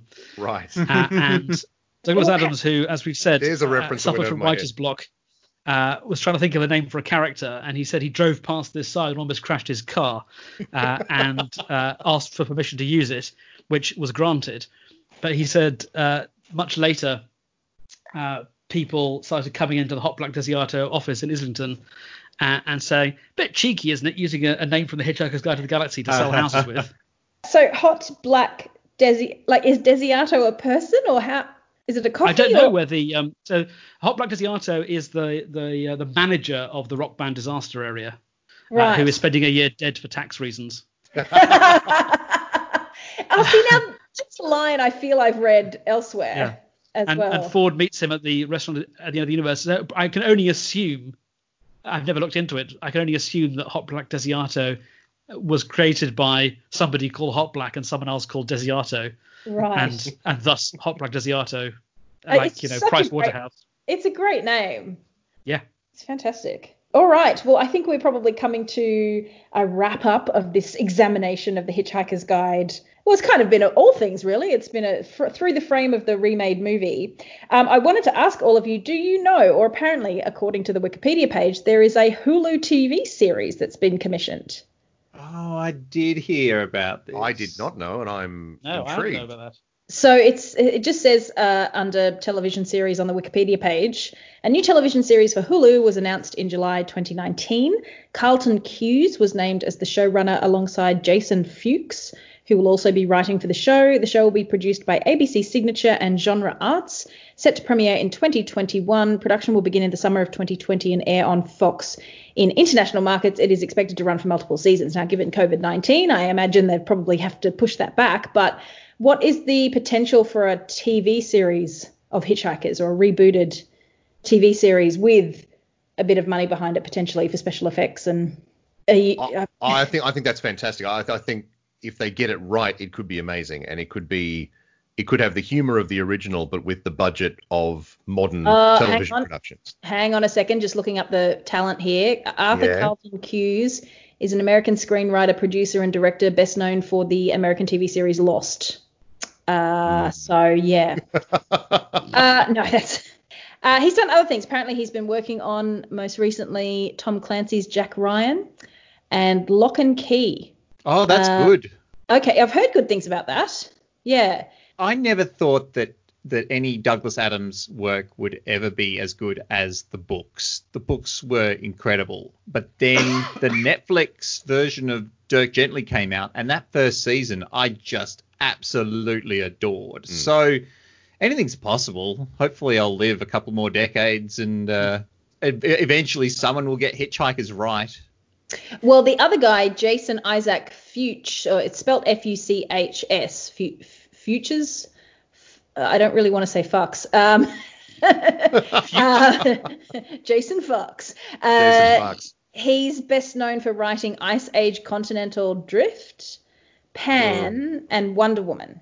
He wrote Wonder Woman, apparently. There you go. Oh, no. No? Oh no! Oh, I didn't enjoy any of those. Okay. Didn't you like Ice Age? No, Ice I hate Age. the Ice The Ice Age films are terrible. Oh, okay, but the little rat guy, the little... Yep, Yeah. yep. That little rat from the 2-minute short film trailer thing. Best part of the film. Everything else, hot garbage. Okay, Dan is very... I thought you liked Pixar, or is that not Pixar? It's not even Pixar. Pixar now. Like, come on. Sorry. Look, I'm just trying to set myself up as a pop culture expert. I can't be expected to know these things. As I've been saying throughout, I think that the secret to this, and I don't think this is, this isn't a complicated idea, is understanding what makes the source material work rather than being overly reverential to any specific bit. Yes. Yes. If you understand what makes it work, then there's no limit to what you can do, and then you're free to include, exclude, throw away, do your own version of. But if you don't fundamentally understand what made it great in the first place, then your chances of even replicating it, let alone reinventing it, are close to zero. I give you, while we're shitting on pop culture that made lots of people happy, I give you Mary Poppins Returns.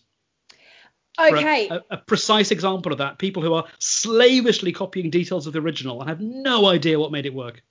So is that your take? Because I haven't seen Mary Poppins Returns because I have a very weirdly complicated relationship with the fact that I love Mary Poppins, the original. It's great. Probably my favorite movie of childhood, as in, whimsical. And let's face it, Mary Poppins is basically James Bond as a nanny. Let's be fair. Mysterious origins, gadgets. The genius of the movie is that it takes these very episodic novels and finds a through line, which is that the kid's father has to learn to be a dad and not a kind of army sergeant. He's got to learn what it reconnect with his children, and that's what Mary Poppins is doing there. And in the new film, this is replaced with a race against time, literally, to overthrow an evil banker. Okay. What's the race against time for that? Is it they're going to repossess the house or something? Yes, Correct. exactly. Oh, shit. That just popped into my head, but I don't know. Bankers, mortgages. So it's like Happy Gilmore then, essentially. A little bit. He's got to go win golf tournaments to save his grandma's house. I was about to say I liked it more than Tom, but I definitely concede that it exists in the shadow of the first movie. But even it's a karaoke version of the first movie. In many ways. But even with the sparkling charm of Lin-Manuel Miranda and his musical talents, I sound sarcastic, but I'm only jokingly because he is obviously. Well, he didn't actually write the songs for the film. This is the thing. Everyone thinks that he wrote those songs, but he'll happily tell you, like, he didn't write any of the songs. I think he collaborated on one or two of them, but he wasn't like the main songwriter on the thing. He was just there as an actor. It's weird because that's the last thing you want Lin-Manuel Miranda to do. You watch the Hamilton film, which is obviously amazing. It's incredible. And everything about it works. But I think even Lin-Manuel Miranda would concede, and I think in fact has conceded, that as far as acting goes, he's definitely the weak link in that otherwise exemplary cast. Isn't that interesting? But I mean, he did do everything else. So sure. Listen, the meta story. Well, this is now the Hamilton podcast, but the meta story makes sense. That the self-made man plays the self-made man in the thing that he made. So I wouldn't necessarily want it changed, but the fact is that he does struggle to do things which other members of that cast do effortlessly. Yeah. In my view. I mean, you probably know this, Tom, but the famous story is that he was going to play Aaron Burr, which is why Aaron Burr has the two best songs in that show. I didn't know that. That's incredible. Yeah, initially he was going to be Burr. And then someone sort of tapped him on the shoulder and said, you're very clearly Alexander Hamilton, so you need to do that. And so they pivoted straight away. Oh, cool. Wow. Oh, I'm just trying to imagine him doing Aaron Burr now. You can see his performance at the White House. He did a performance at the White House in 2015. Oh, yes, I have seen that. Where he does the opening as Aaron Burr. And, yeah, it's interesting. I mean, you get the sense of him playing that character and him telling the story on behalf of Hamilton, which is what he was setting out to do. It's a little bit but like yeah. some of you who've been in theatre productions may have done this in the past, where late in the rehearsal process, just for a bit of fun, you get everybody to switch parts. Yes. And then you're like, don't be too good. Don't be too good. Yes. And you're like, shit, I just want this one actor and to clone them 7 times. So Hamilton, it's an excellent film and excellent stage show, and I think we've really covered that in this podcast. Hitchhiker's Guide to Hamilton. A mashup. Interesting. No, but sorry, just to Mary Poppins is what we were talking about, and just to say I have a very complex relationship with the fact that P.L. Travers famously did not want the movie to be made in the first place and very begrudgingly had to be dragged over the line. And a bit of that is in the Saving Mr. Banks movie. It's not completely accurate, of course. And they have her, I think, in the film Saving Mr. Banks, like watching the movie and having like a quiet cry, and Walt Disney kind of giving her a hug or something like that. And it's all a bit nice. And I don't think that happened in real life at all. I think she was disturbed by the movie and she thought it had been trivialized and, you know, all of a sudden there were dancing penguins and, you know, and so she did not give her permission for any other films to be made of her material. And I think obviously something happened in the years after her death where Disney was able to wrangle it. But so I have really complex feelings about going, I don't think she would have wanted this. So maybe I shouldn't see it out of respect for her. But also maybe laziness on my part because I kind of don't want. But you know, didn't want the first. She didn't want the first one either, and the first one is terrific. So. Yeah, that's true. That's So true. stop her. But again, it goes back to that thing that creators don't always know what it is that they've created, and it's the difference between writing a novel, where you have a very direct one-on-one relationship with your reader, and making a movie or a television series or even a radio series where suddenly there are all these other voices in the mix. And it's what a good director does is to harmonize all those inputs. I think the most important thing that a director does, especially on a big budget movie, is be the tastemaker. Be the one who's taking input from everybody and keeping only the stuff that feels like it all belongs. And that's why you need a really experienced director at the helm and not somebody who's making their first feature. Yes, it was, wasn't it? For Hitchhikers? Yep. First feature? Yep. And wow. It's such clever. Hitchhikers is so clever, and yet you've got people who are writing who are just not clever enough. And there's a bit that's very telling at the very end of the film where Ford runs after the Vogons with a towel, whipping at them. You remember this bit? Chases them behind the shed, and while they're running away, they're yelling out, "Run away! Run away!" Yes, I do remember going, we'll have to go the other way. And that's what this fucking movie is. It's you know when you're at when you're a teenager or your early 20s and you're hanging out at a party and you're all chatting and being witty and pithy and having a good time, and some humorless clown comes along and starts quoting Monty Python. That's who wrote this. That's who wrote this film. It's like the Little Britain people got their hands on a Monty Python script and just fucked it. Well, Douglas Adams did do some writing for Monty Python, didn't he? Yeah, he did. He did, yeah. There's a couple of bits of his in the slightly misbegotten fourth Monty Python television series. So random tangent, but I did not realize that John Cleese left Monty Python. Oh, yeah. For the final series. I never knew that. And then I don't know where I was. Where was I? And it was on TV or I was watching on it. And it was like the cast. I went, there's no John Cleese sketches and seems very odd. And then the cast list came up at the end and it was just the 5 of them. And I went, what? And I had to look it up and went, oh, yeah, he buggered off for reasons. The fourth series back is only 6 episodes and it's called Monty Python instead of Monty Python's Flying Circus. And I think Cleese is credited as a writer on 2 episodes because they used some of his stuff that they'd thrown out of earlier shows. And then there's a couple of bits from Douglas Adams and I think one other writer, maybe Neil Innes, I can't remember. But yeah, the 4th series has got some good bits and pieces in it, but it's nothing like as good as especially series 2 and 3. That's extraordinary. He never talks about that. No, that's never seems to be mentioned. It's obviously been You know. At the risk of turning this into the Monty Python podcast. Oh, go ahead. Go right ahead. One of the curious things about Python Sorry, is Tom. Say that again. Give me the feed line again. Just say what you said.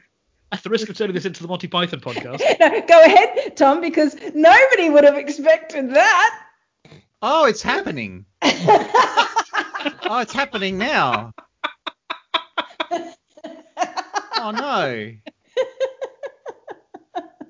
The BBC sold episodes of Monty Python's Flying Circus to America. American networks recut the episodes without consulting the Pythons. The Pythons took them to court and won, and thus, I believe, gained ownership over the intellectual property, which up until that court case would have been work for hire. Those sketches would have been owned by the BBC. Now they were owned by the Pythons. And that meant that the Pythons could recycle them in record albums and stage shows and so on. And so the Python we've grown up with is the best of those 45 television episodes. And that's partly why it's endured so much. When you see some of these even classic sketches, the first time they've done them in front of an audience and in a different context, they don't always work as well. Even comparing the parrot sketch in the original television series to the parrot sketch filmed only about a year later and now for something completely different, you can see that Cleese and Palin understand the rhythms of the sketch better and can sell it more. And when you see them doing it on stage at an Amnesty show or Drury Lane or Hollywood Bowl, they have total mastery of it. But very few sketch groups get that opportunity. That is really interesting, isn't it? Because I don't know about the UK right now, but sketch is not massive in Australia at the moment. Same. And it's sad because it is a very valuable place for people to learn writing, isn't it? And like crafting jokes and crafting humorous exchanges and essentially, I don't know, like sitcoms can come out of sketches and stuff, can't they? So in Australia, the one that comes to my mind was Kath and Kim, which is a very fine sitcom, very funny, Australian mother-daughter parody. But that was began in the late 90s in a sketch series that those actors had, and they sort of took that out and developed it into a full sitcom. So why is that? Why is sketch? Is it just a secular thing or money? Is it expensive? Yeah. I don't think it's particularly expensive. I think it is just cyclical. I think just fashions ebb and flow, and it's storytelling this year, and it's surrealism next year, and it's short form the year after that, and it's longer, more sustained things the year after that. And people always want something new, and so in order to find something new, you look for something that hasn't been done recently and reinvent that. Yes. So give it 5-10 years, and sketch will have a resurgence. Well, there was a great show that aired in Australia just recently. I don't know whether it probably didn't make it over to Britain, Tom, but there was a show called At Home Alone Together. I didn't see any of that. Yeah, which is incredible. It uses a beloved news presenter, Ray Martin, as its host, completely playing against type, like being a curmudgeonly old guy who swears and stuffs up lines and things. And then it's a lifestyle show, but a lifestyle show based around the COVID pandemic. So it'll be like, how to deal with your kids in lockdown, but it's basically an excuse for a bunch of sketches, right? And so they've just come up with a sketch show, but completely tied into the zeitgeist. And it got great reviews over here, and deservedly so, because it was really, really good. And some of them were really, really weird, some of the sketches that they did, and it was great. I assume because they were producing on fairly tight turnaround, so they just had to kind of go with stuff. Someone turns in a weird script. It's like, well, I guess we're filming this one. And Douglas Adams cut his teeth writing sketches. He was writing for Footlights when he was an undergraduate. He famously says he saw John Cleese performing at a Footlight Smoker and thought, I could do that. I'm as tall as he is. And indeed, he replaced John Cleese as a writer on Monty Python. Not quite, yes, but yes, he contributed a couple of sketches. And Hitchhikers, in its original radio form, is basically a series of sketches with just about enough plot linking them together. But what Adams is able to do to bring this tanker of a podcast in a slow turn back to what it's meant to be about, what he's able to do is then, like a good improviser, look back at what he's established so far and think, well, okay, how can I now make further use of that? Whereas, as I say, I think this script appears to have been script edited with a machete. That's the thesis then. It's all in the writing. Like the script just did not survive that 1,000-cut death, as you put it, Tom. Yeah, you can't have Hitchhiker's Guide to the Galaxy without the jokes. And so many of the jokes have been cut that what's left is neither funny nor is it engaging because it's a more streamlined story.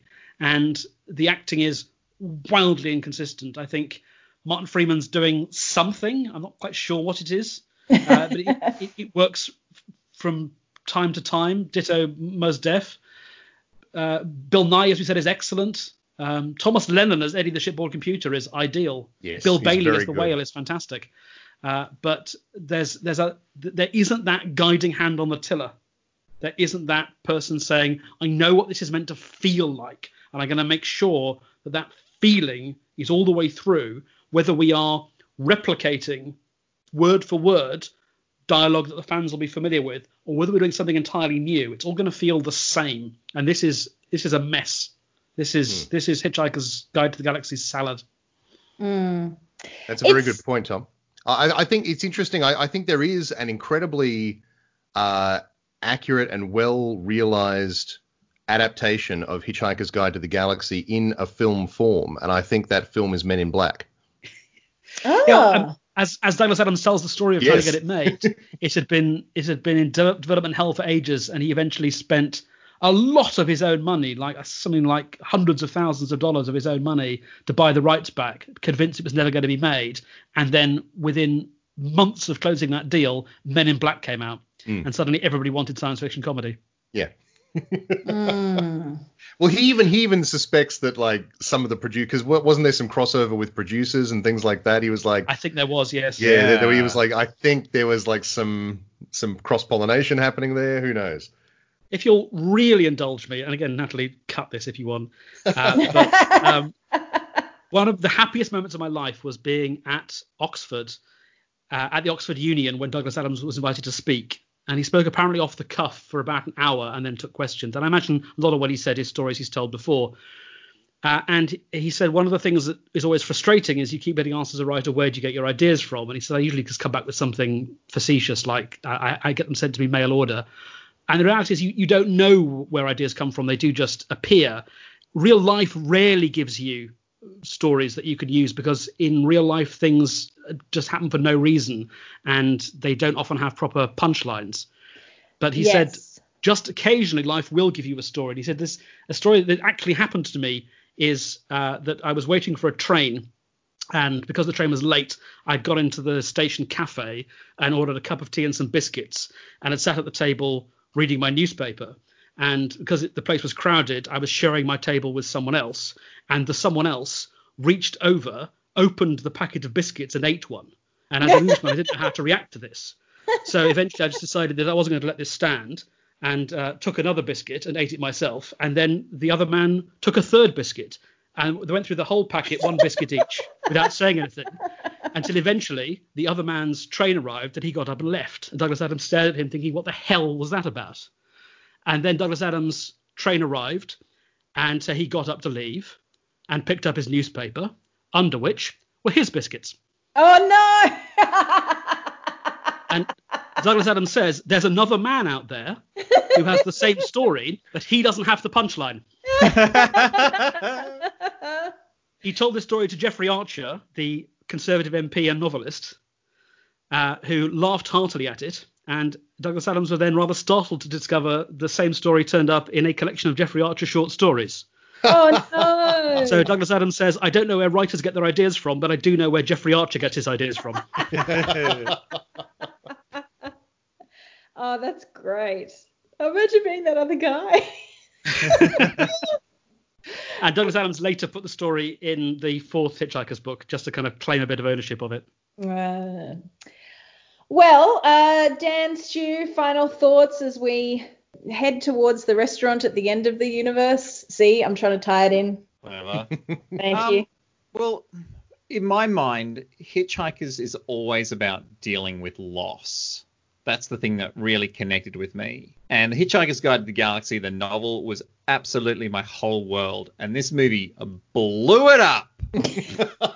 So maybe it's perfect. Maybe it's a 5-star film. Maybe it's helped me be Arthur Dent and just keep pushing on despite the fact that these guys just ruined everything. Is that why you're recording the podcast in your dressing gown? Well, oh, no, I'm naked. Dan does love tea, so. I do like tea. And I learned how to make tea from Douglas Adams. Really? Yeah, he wrote an article about how to make proper tea, and I've followed it to this day. Wow. Goodness me. Well, thank you both, Tom and Dan, for joining us for this filler interstitial podcast while I get my shit together. I really hope that you're able to use that time to do all the work and you don't just leave it until the last minute again. What do you... Oh, is it a Douglas Adams reference? Can be. Oh, okay. I think it might just be a slam on your organisational skills now. Yeah, that's but, fair. That's I'm not fair. certain. In my defense, I've had other like non-Bond work kind of I've had to do. So I've been like, I got to do the things. Anyway, so yes. I can hear the sound of a deadline whooshing by. Well, thank you, everyone. I hope you've enjoyed this. If there are other things that inspire listeners of the podcast who want a kind of pop culture take, let me know. Happy to arrange, and we'll keep the Bond thing rolling on. Tom is going to join us for another Bond film down the line, but you will hear him next week on our Octopussy broadcast. And so we move around in time yet again. Thank you, everyone, for joining me. Thank you for having us. It's been I'm not sure whether it's a joy. It's been a shared experience. In a time of lockdown and global unrest, we need to take these moments of shared experience where we can. In a time of global lockdown and global unrest, there are far worse messages than don't panic. I was about to say, Nice. That is an excellent way to end, Stu, because I don't think the Bond shaken stirred outro will work. So with that, we've had Tom, Stu, Dan, I'm Nat, and don't panic. Really? Bye. Not so long and no. All right, don't panic. Oh, So long, and thanks for all the fish. I forgot that one. Yeah. So long, and thanks for all the fish, everybody. Professional podcast host. So I don't know where I get my ideas from, but I do know where Natalie Mahensky gets her ideas from.